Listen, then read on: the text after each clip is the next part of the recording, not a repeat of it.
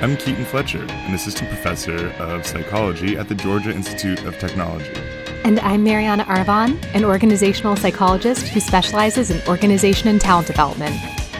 And this is Healthy Work. Hey, Keaton. Hey, Mariana. So, I have a question for you. Let's go. All right.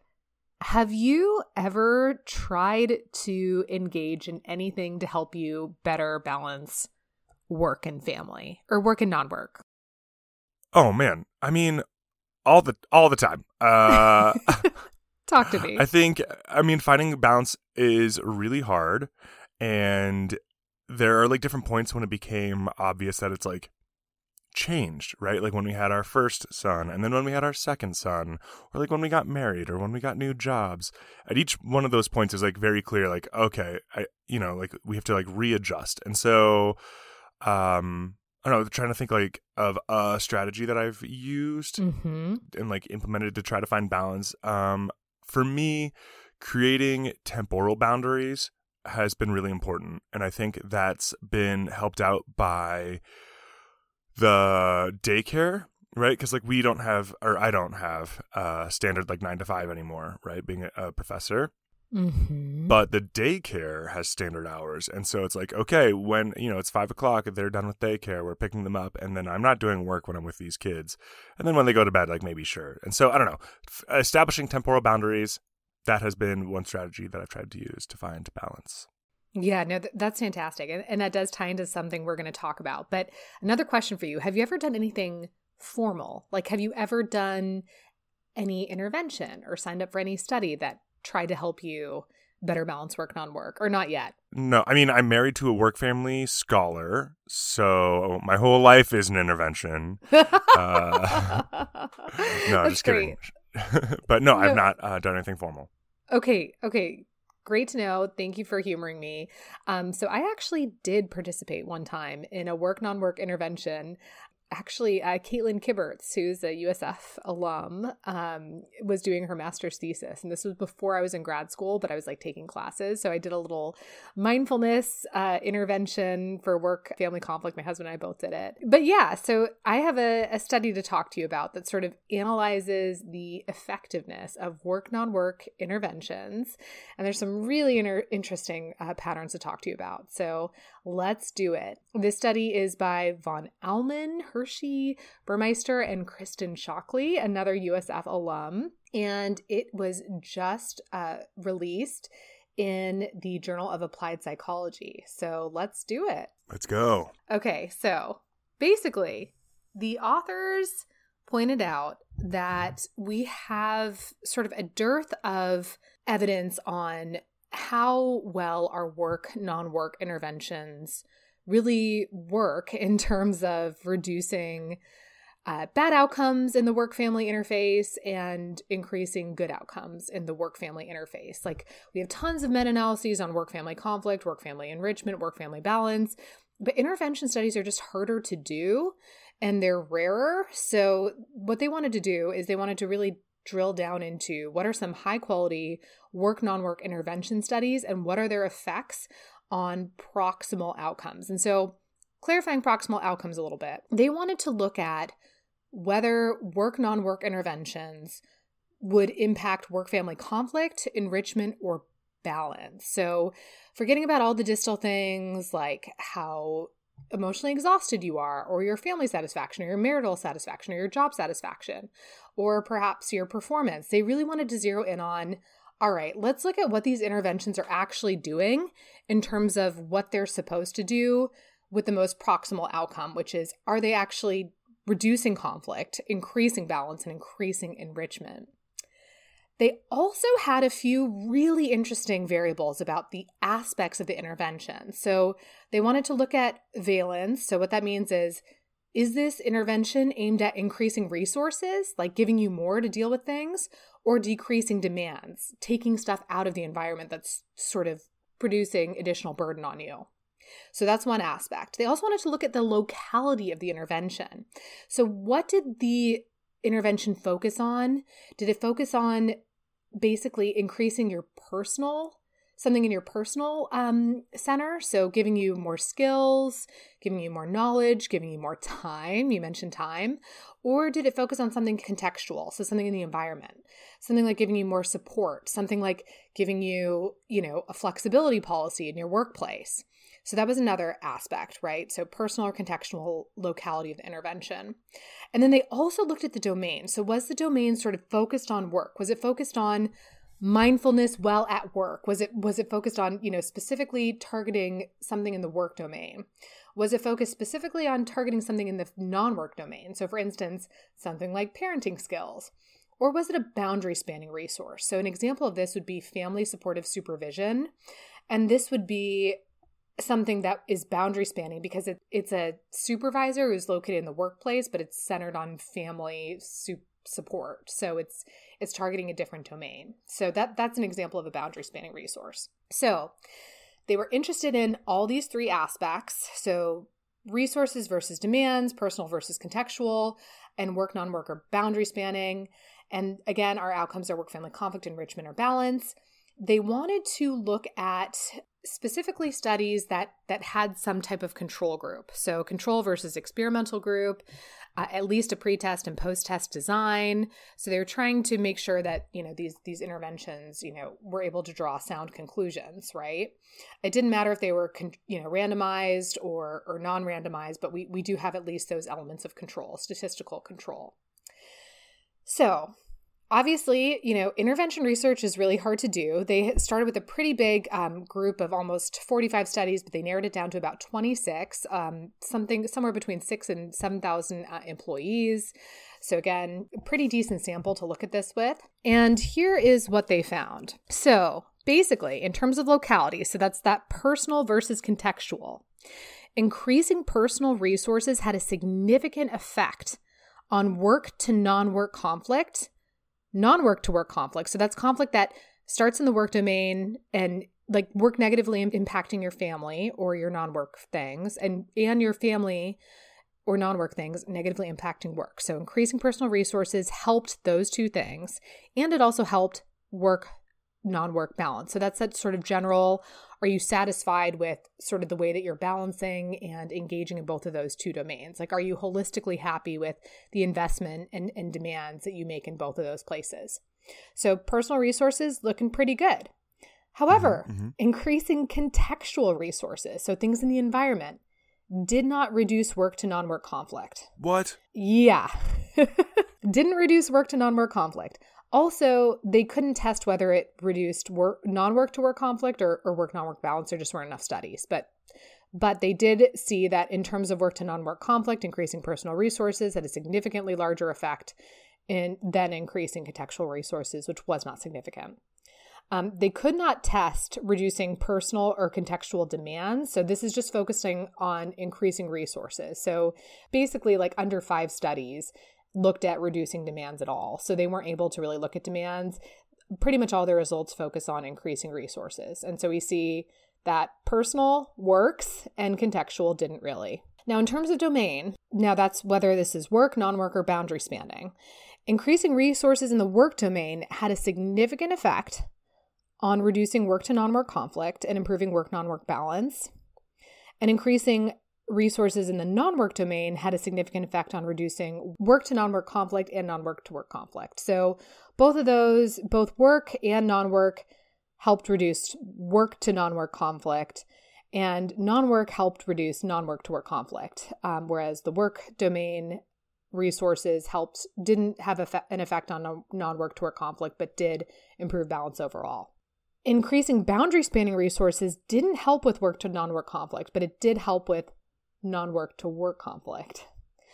And when they looked at it holistically, basically increasing resources in the non-work domain had greater effectiveness in improving work to non-work conflict than increasing resources in the work or the boundary spanning domain. So basically what we're seeing overall is that non-work seems to be the most powerful here in improving work to non-work conflict. Wild. Yeah. And that also was the only one that reduced non-work to work conflict too.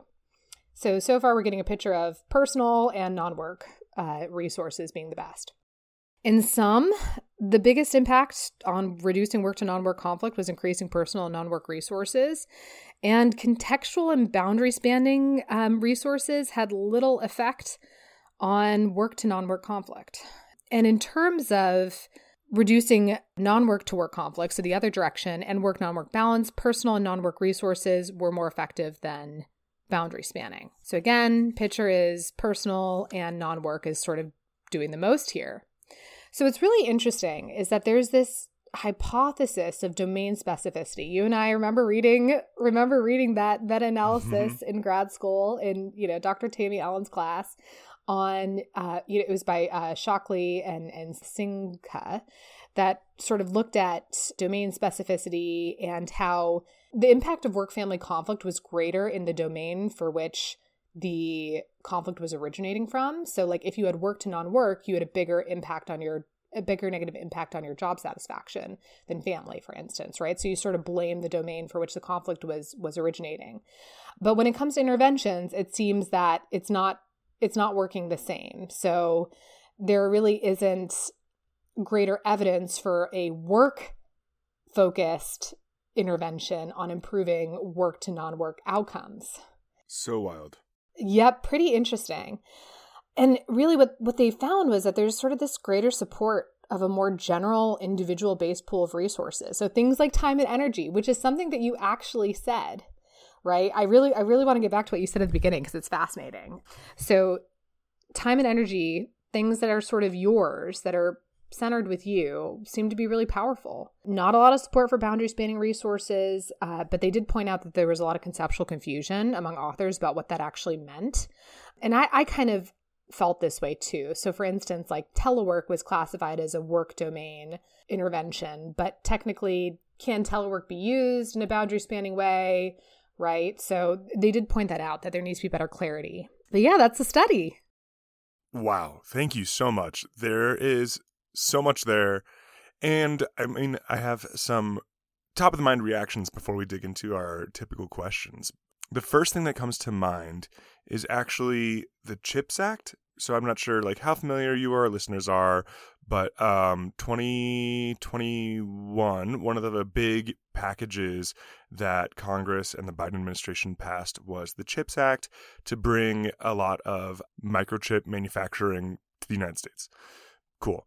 But a huge part of that was that if companies wanted the federal funding from this act, they have to provide childcare for their employees. And that through this would count then, right, as like a non-work resource, right?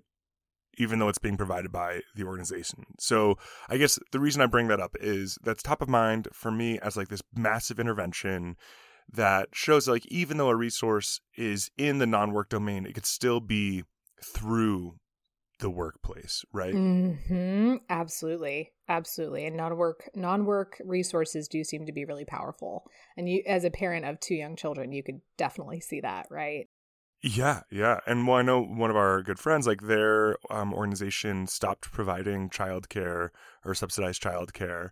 And like that was a huge change, right? And so like even though it's in the non-work domain, it can still come from the organization. Okay, cool. My first question to you is, what is most surprising to you? I know it was most surprising to me, but what's most surprising to you? Honestly, the fact that interventions centered in the work domain weren't as powerful in reducing work to non-work conflict. And I sort of cycled through this and, I read the author's discussion and it sort of helped me make sense of this. But it's like, maybe work is just a more difficult place to change, right? I can't give evidence or studies to back up that assertion, but maybe increasing resources in the work domain is more difficult. There's just more constraints around it. There's less autonomy in your ability to sort of capitalize on increasing work resources, right? So I started thinking about that. But yeah, what surprised you the most? Similarly, right, that the work domain interventions didn't have an effect. And to me, just listening to your summary, the way I sort of resolve this in my mind is that the focus was on resource provision rather than demand reduction. Mm-hmm. And I think that could be explaining what's going on here. Like, we can't let the work domain off the hook here. Obviously, it comes into play, but maybe not through provision of resource in the work domain, but rather like reduction of demands. And I think obviously we just need more studies to explore that. But that's, to me, sort of where I think I landed from that surprise point. Yep. That's such a great point, because the authors point this out too, right? That employers are probably hesitant to reduce demands in intervention studies. Like what company is going to raise their hand and go, yeah, go ahead, tell employees that they can work less hours, or tell them that their jobs can be less complex, or, that they can get rid of everyone in the workplace who's stressing them out, right? That demand, right? What company is going to raise their hand to do that? So it's definitely a more challenging type of research project to conduct. Yeah. Well, what do I do as either a manager or an employee? What do I do with this? Yeah, great question. So it's a tried and true question, but I actually have a lot of things I want to say here. So the authors point out something really important, I think, which is that, just like to your point, this doesn't let organizations off the hook, right? So they point out this, I think, really compelling idea that it could be that the reason that personal resources, right, things that sort of center with you, the individual, are more effective than contextual, is it could be that contextual has an indirect effect, right? So you mentioned this so beautifully. You said, I have daycare and it gives me more time. You mentioned a contextual resource that increased your personal resource, right? So I think that the argument here is not that companies should say, oh, well, we better just throw all contextual things in the environment, flexible, work schedules, telework, daycare stipends. We better just throw that all out the window because it's all about the person. That's not, we can't say that yet, because it very well could be that those types of things help facilitate this flourishing personal pool of resources that you can use very flexibly. Right. So that's definitely a key thing I think that managers should keep in mind, right? You still do the right thing, give employees contextual resources where you can, because in the absence of more studies, it very well could be that that's sort of a key mechanism that's helping employees gain those personal resources and better manage their conflict. I come from a sort of public health background, occupational health psychology, which is really, we need to target everything. We can't neglect the data that shows us that personal resources are really powerful. So while I'm saying don't abandon contextual resources, we really do want to focus on those. So, opportunities to provide employees with mindfulness training, stress management training. Think about things in the non-work domain that could help them too. Things like, parenting skills or parenting resources. And there's benefits to these interventions, because while contextual, I still don't think we can rule out their importance.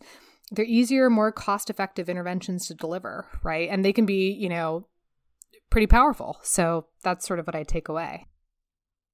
Awesome. Well, thank you so much for this study, Mariana. Thank you, Keaton. Until next time. Next time, bye. Healthy Work is a podcast written and produced by Keaton Fletcher and Mariana Arvon, mixed and edited by Keaton Fletcher, artwork by Keaton Fletcher, and our music is Zero Microsong by Steve Combs.